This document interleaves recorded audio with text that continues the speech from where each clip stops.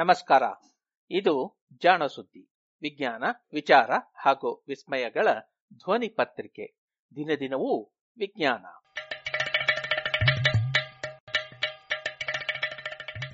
ಸಂಪುಟ 4, ಸಂಚಿಕೆ 54, ನವೆಂಬರ್ 4, 2020. ಜಾಣ ಜಾಣೆಯರು.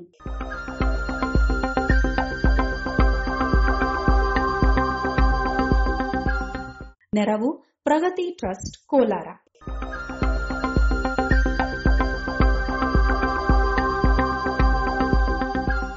ಶಾಂತಿದೂತನೋ ವಿಜ್ಞಾನಿಯೋ?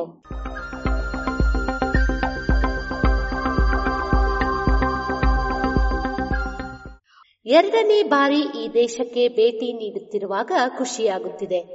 ನಾನು ಮೊದಲು ಇಲ್ಲಿಗೆ ಭೇಟಿ ನೀಡಿದ್ದು ಬಹಳ ಹಿಂದೆ, 34 ವರ್ಷಗಳ ಹಿಂದೆ. ಅಡೀಸ್ ಅಬಾಬಾದಲ್ಲಿ 15ನೆಯ ಪಗ್ವಾಷ್ ಸಮ್ಮೇಳನ ನಡೆದಿದ್ದಾಗ. ಅದು ಹೈಲಿ ಸೆಲಾಸಿಯ ಆಡಳಿತದ ಕೊನೆಯ ದಶಕ. ರಾಜನೇ ಸಮ್ಮೇಳನವನ್ನು ಉದ್ಘಾಟಿಸಿ ನಮ್ಮನ್ನೆಲ್ಲ ಅರಮನೆಗೆ ಆಹ್ವಾನಿಸಿದ್ದ. ಆತ ಪಕ್ಕ ಸರ್ವಾಧಿಕಾರಿ.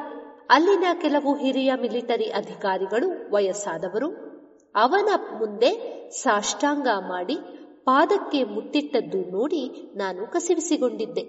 ದಕ್ಷಿಣ ಆಫ್ರಿಕಾದಲ್ಲಿದ್ದ ಪಗ್ವಾಷ್ ಮೂಲಕ ಪರಿಚಿತರಾದ ಕೆಲವು ವಿಜ್ಞಾನಿಗಳನ್ನು ಕಾಣಲು ಅಡೀಸ್ ಅಬಾಬಾದಿಂದ ಜೋಹಾನ್ಸ್ಬರ್ಗ್ಗೆ ವಿಮಾನದಲ್ಲಿ ಹೋಗಿ ಅಲ್ಲಿಂದ ಪ್ರೆಟೋರಿಯಾಗೆ ಹೋದೆ.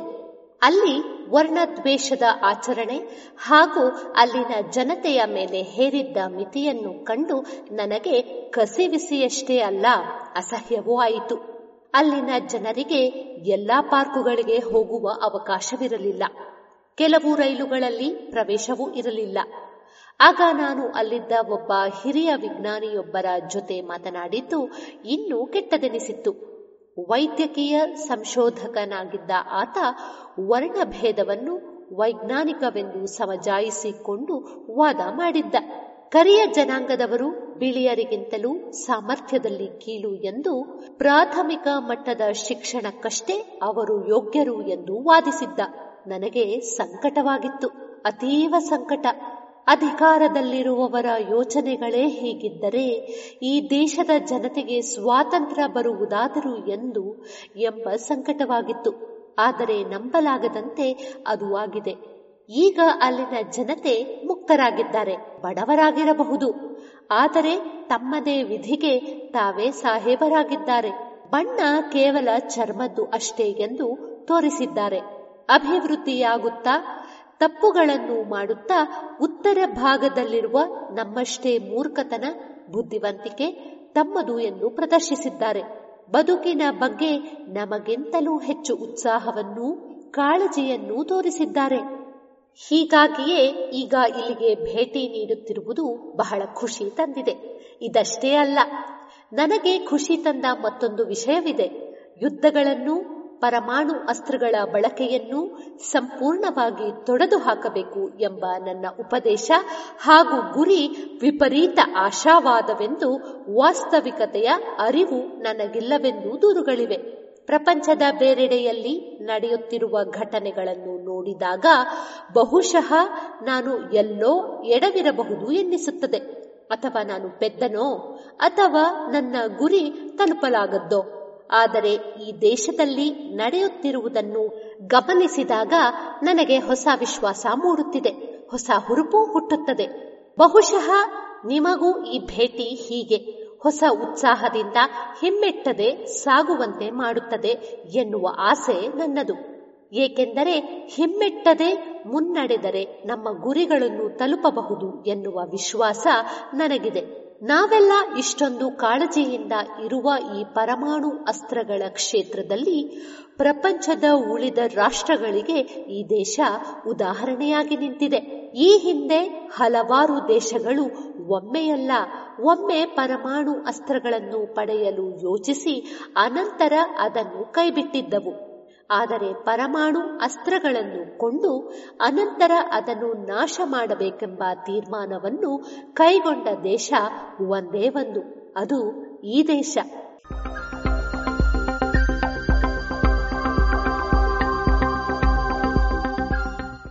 ಇದು ದಕ್ಷಿಣ ಆಫ್ರಿಕಾದ ರಸ್ಟೆನ್ಬರ್ಗ್ ಪಟ್ಟಣದಲ್ಲಿ 1999ರಲ್ಲಿ ಅಂದರೆ 21ನೇ ಶತಮಾನಕ್ಕೆ ಕಾಲಿಡುವುದಕ್ಕೆ ಒಂದೇ ಒಂದು ವರ್ಷ ಹಿಂದೆ ನಡೆದಿದ್ದ 21ನೇ ಶತಮಾನದ ಸವಾಲುಗಳನ್ನು ಎದುರಿಸುವ ಬಗೆ ಎನ್ನುವ ಸಮಾವೇಶದ ಸಂಚಾಲಕರ ನುಡಿ. ಇದು ವಿಶ್ವದ ಆಗುಹೋಗುಗಳ ಮೇಲೆ ವಿಜ್ಞಾನದ ಪ್ರಭಾವವನ್ನು ಕುರಿತು ನಡೆದ 49ನೇ ಪಗ್ವಾಷ್ ಸಮಾವೇಶ. ಇದರ ಸಂಚಾಲಕರಾಗಿದ್ದ ಬ್ರಿಟಿಷ್ ವಿಜ್ಞಾನಿ, ಪರಮಾಣು ತಜ್ಞ ಹಾಗೂ ಶಾಂತಿಗಾಗಿ ನೊಬೆಲ್ ಪ್ರಶಸ್ತಿ ಪಡೆದ ಸಂಘಟನೆಯೊಂದರ ಸಂಚಾಲಕ ಸರ್ ಜೋಸೆಫ್ ರಾಟ್ ಬ್ಲಾಟ್ ನುಡಿದ ಮಾತುಗಳು. ಎರಡನೆಯ ಮಹಾಯುದ್ಧದ ನಂತರ ವಿಶ್ವದಲ್ಲಿ ಆಗಿದ್ದ ಎರಡು ಪ್ರಬಲ ಬಣಗಳ ನಡುವೆ ಪರಮಾಣು ಯುದ್ಧ ನಡೆಯುವ ಸಾಧ್ಯತೆಗಳು ಇದ್ದವು. ಇದನ್ನು ತಡೆಯಲಷ್ಟೇ ಅಲ್ಲ, ಯುದ್ಧವೇ ಬೇಡ, ಪರಮಾಣು ಅಸ್ತ್ರಗಳು ಇರಬಾರದು ಎಂಬ ಒಂದು ಚಳುವಳಿಯು ಹುಟ್ಟಿತ್ತು. ಈ ಚಳುವಳಿಯಲ್ಲಿ ಪಗ್ವಾಷ್ ಸಮಾವೇಶಗಳ ಪಾತ್ರ ಬಹಳ ಹಿರಿದು. ಪಗ್ವಾಷ್ ರಾಜಕೀಯ ಸಮಾವೇಶವಾಗಿರಲಿಲ್ಲ. ವಿಜ್ಞಾನದ ಆಗುಹೋಗುಗಳು ಆಯಾ ದೇಶದ ಆರ್ಥಿಕ, ರಾಜಕೀಯ ಸ್ಥಿತಿಗತಿಗಳನ್ನಷ್ಟೇ ಅಲ್ಲದೆ ಪ್ರಪಂಚದ ಇತರೆ ರಾಷ್ಟ್ರಗಳನ್ನು ಬಾಧಿಸುತ್ತದೆ ಎನ್ನುವುದನ್ನು ಎರಡನೆಯ ವಿಶ್ವಯುದ್ಧ ಮನವರಿಕೆ ಮಾಡಿಕೊಟ್ಟಿತ್ತು. ಹೀಗಾಗಿ ಪ್ರತಿಯೊಂದು ವೈಜ್ಞಾನಿಕ ಮುನ್ನಡೆಯು ಪ್ರಪಂಚದ ಮೇಲುಂಟು ಮಾಡುವ ಪರಿಣಾಮಗಳನ್ನು ವಿಶ್ಲೇಷಿಸುವ ಅವಶ್ಯಕತೆಯೂ ಉಂಟಾಗಿತ್ತು. ಅದರಲ್ಲಿಯೂ ಶಸ್ತ್ರಾಸ್ತ್ರಗಳ ಸಂಶೋಧನೆ ಹಾಗೂ ಅವುಗಳಿಂದಾಗಿ ಉಂಟಾಗುವ ಯುದ್ಧ ಭೀತಿಯ ಹಿನ್ನೆಲೆಯಲ್ಲಿ ಅವನ್ನು ತಡೆಯುವ ಹಾಗೂ ಕಡಿಮೆ ಮಾಡುವ ಕ್ರಮಗಳ ಬಗ್ಗೆ ಚಿಂತನೆ ನಡೆಸುವ ಅಗತ್ಯವಿತ್ತು. ಇಂತಹ ಸಂದರ್ಭದಲ್ಲಿ ಖ್ಯಾತ ತತ್ವಜ್ಞಾನಿ ಹಾಗೂ ಸಾಹಿತ್ಯದಲ್ಲಿ ನೊಬೆಲ್ ವಿಜೇತರಾದ ಬರ್ಟ್ರಾಂಡ್ ರಸೆಲ್ ಹಾಗೂ ಜೋಸೆಫ್ ರಾಟ್ ಬ್ಲಾಟ್ ಜೊತೆಗೂಡಿ ಮೊದಲಿಗೆ ಕೆನಡಾದ ಪಗ್ವಾಷ್ ಎಂಬಲ್ಲಿ ಇಂತಹದೊಂದು ಸಮಾವೇಶವನ್ನು ಆಯೋಜಿಸಿದರು. ಪಗ್ವಾಷ್ ಎಂಬಲ್ಲಿ ಆರಂಭವಾದ ಈ ಚಳುವಳಿ ಮುಂದೆ ಪಗ್ವಾಷ್ ಸಮ್ಮೇಳನಗಳು ಎಂದೇ ಖ್ಯಾತಿ ಪಡೆಯಿತು. ಇದರ ಸಂಸ್ಥಾಪಕನಾದ ಜೋಸೆಫ್ ರಾಟ್ ಬ್ಲಾಟ್ ಹುಟ್ಟಿದ ದಿನ ಇಂದು ನವೆಂಬರ್ 4. ಜೋಸೆಫ್ ರಾಟ್ ಬ್ಲಾಟ್ ಹುಟ್ಟಿದ್ದು ಇಂಗ್ಲೆಂಡಿನಲ್ಲ. ಈತ ಹುಟ್ಟಿದ್ದು ಅಂದಿನ ರಷ್ಯಾದಲ್ಲಿ. ವಾರ್ಸಾ ಇವರ ಹುಟ್ಟೂರು. 1904ರಲ್ಲಿ ಜೋಸೆಫ್ ರಾಟ್ ಬ್ಲಾಟ್ ಹುಟ್ಟಿದಾಗ ಅದು ಸೋವಿಯತ್ ರಷ್ಯಾದ ಅಂಗವಾಗಿತ್ತು. ರಷ್ಯಾ ಪೋಲ್ಯಾಂಡ್ ಅನ್ನು ಆಕ್ರಮಿಸಿತ್ತು. ಅಲ್ಲಿದ್ದ ತಕ್ಕ ಮಟ್ಟಿಗೆ ಶ್ರೀಮಂತವಾದ ಯಹೂದಿ ಕುಟುಂಬವೊಂದರ 7 ಮಕ್ಕಳಲ್ಲಿ 5ನೆಯವರೇ ಜೋಸೆಫ್. ಇವರ ತಂದೆ ಝೆಲ್ಮನ್ ರಾಟ್ ಬ್ಲಾಟ್ ಕಾಗದದ ವ್ಯಾಪಾರಿ. ಸಾಕಷ್ಟು ಸಿರಿವಂತರಾಗಿದ್ದ ಈತ ಯಹೂದಿ ಮಂದಿರಗಳಿಗೆ ಯಥೇಚ್ಛವಾಗಿ ದಾನ ಕೊಡುತ್ತಿದ್ದ. ಆದರೆ ವಾರ್ಸಾ ಆಗ ಜರ್ಮನಿ ಮತ್ತು ರಷ್ಯಾದ ನಡುವಿನ ಯುದ್ಧದಲ್ಲಿ ನಲುಗಿತು. ಜರ್ಮನರ ಆಡಳಿತ ಆರಂಭವಾದಾಗ ಕಾಗದವನ್ನು ಸಾಗಿಸಲು ಬಳಸುತ್ತಿದ್ದ ಕುದುರೆಗಳನ್ನೆಲ್ಲ ಸೇನೆಯವರು ಕೊಂಡೊಯ್ದರು. ಸಾಗಣೆ ಮಾಡಲಾಗದೆ ಝೆಲ್ಮನ್ನರ ವ್ಯಾಪಾರ ನಿಂತಿತು. ಸಿರಿವಂತಿಕೆಯಿಂದ ಬಡತನಕ್ಕೆ ಇವರ ಕುಟುಂಬ ಸಾಗಿತು. ಆಗ ಜೋಸೆಫರಿಗೆ ಕೇವಲ 10 ವರ್ಷ.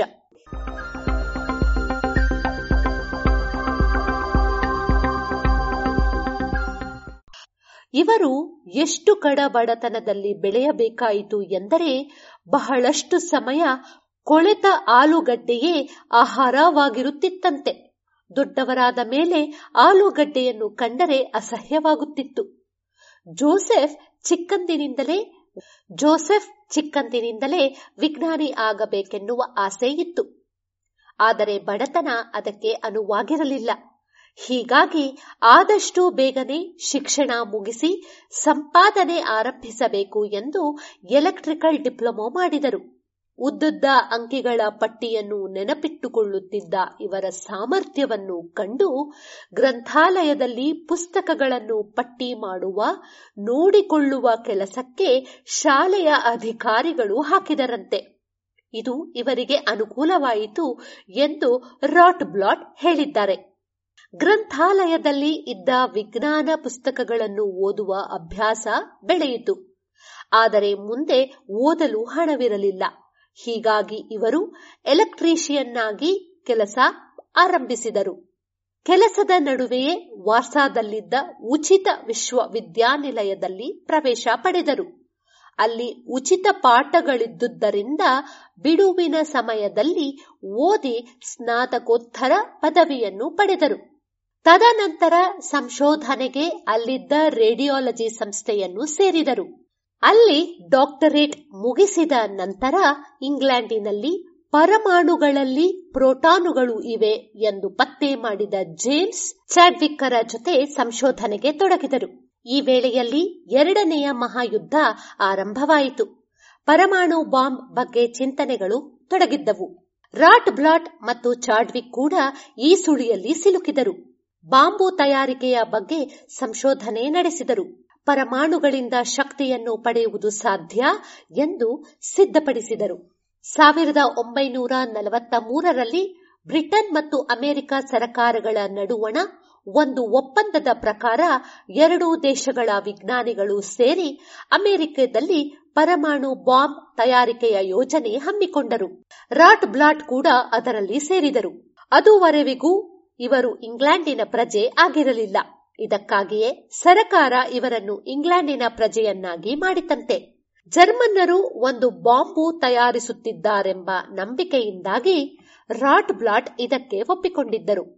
ಆದರೆ ಅನಂತರ ಇದನ್ನು ಇವರ ತವರಾದ ರಷ್ಯಾದ ಮೇಲೆ ಬಳಸುವುದೆನ್ನುವ ಮಾತು ಕೇಳಿ ಹಾಗೂ ಜರ್ಮನ್ನರು ಬಾಂಬು ತಯಾರಿಕೆ ನಿಲ್ಲಿಸಿದರೆನ್ನುವುದನ್ನು ತಿಳಿದು ಅರ್ಧಕ್ಕೆ ಆ ಯೋಜನೆಯನ್ನು ಬಿಟ್ಟು ಹೊರಬಂದರು. ಹೀಗೆ ನೈತಿಕ ಹೊಣೆ ಹೊತ್ತು ಆ ಯೋಜನೆಯಿಂದ ದೂರ ಸರಿದ ಒಬ್ಬನೇ ವಿಜ್ಞಾನಿ ರಾಟ್ ಬ್ಲಾಟ್ ಎನ್ನುತ್ತದೆ ರಾಯಲ್ ಸೊಸೈಟಿಯ ಬಯೋಗ್ರಾಫಿಕಲ್ ಮೆಮೋಯರ್ಸ್ ಪತ್ರಿಕೆ. ಪರಮಾಣು ಬಾಂಬಿನ ಅನಂತರದ ಪರಿಣಾಮಗಳನ್ನು ಕಂಡ ರಾಟ್ ಬ್ಲಾಟ್ ಯುದ್ಧ ಹಾಗೂ ಪರಮಾಣು ಅಸ್ತ್ರಗಳ ವಿರುದ್ಧ ಹೋರಾಡಲು ಒಂದು ಚಳುವಳಿಯನ್ನು ಹುಟ್ಟುಹಾಕಿದರು. ಅದುವೇ ಪಗ್ವಾಶ್ ಸಮ್ಮೇಳನ ಎಂದು ಹೆಸರಾಯಿತು.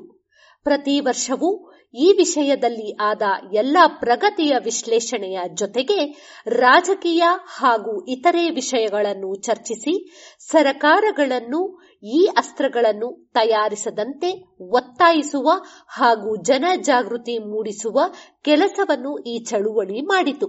ಕೊನೆಗೆ 1990ರ ದಶಕದಲ್ಲಿ ಸೋವಿಯತ್ ರಷ್ಯಾ ಒಡೆದು ಚೂರು ಚೂರಾಗುವ ಮುನ್ನ ರಷ್ಯಾ ಹಾಗೂ ಅಮೆರಿಕ ಬಲು ಪ್ರಬಲವಾದ ಪರಮಾಣು ಅಸ್ತ್ರಗಳನ್ನು ತಯಾರಿಸುವುದಿಲ್ಲವೆಂದು ಒಪ್ಪಂದ ಮಾಡಿಕೊಂಡವು.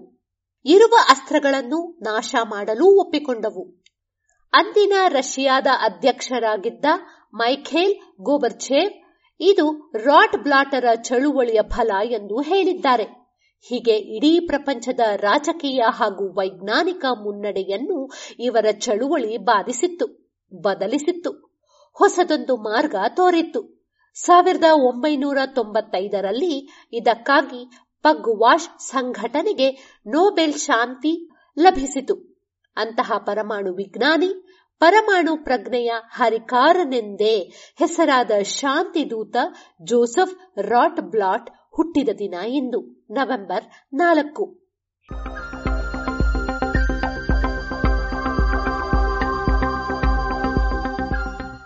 ಇದು ಇಂದಿನ ಜಾಣ ಜಾಣೆಯರು.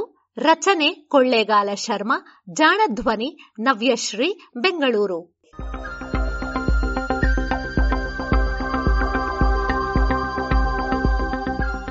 ನೆರವು ಪ್ರಗತಿ ಟ್ರಸ್ಟ್ ಕೋಲಾರ.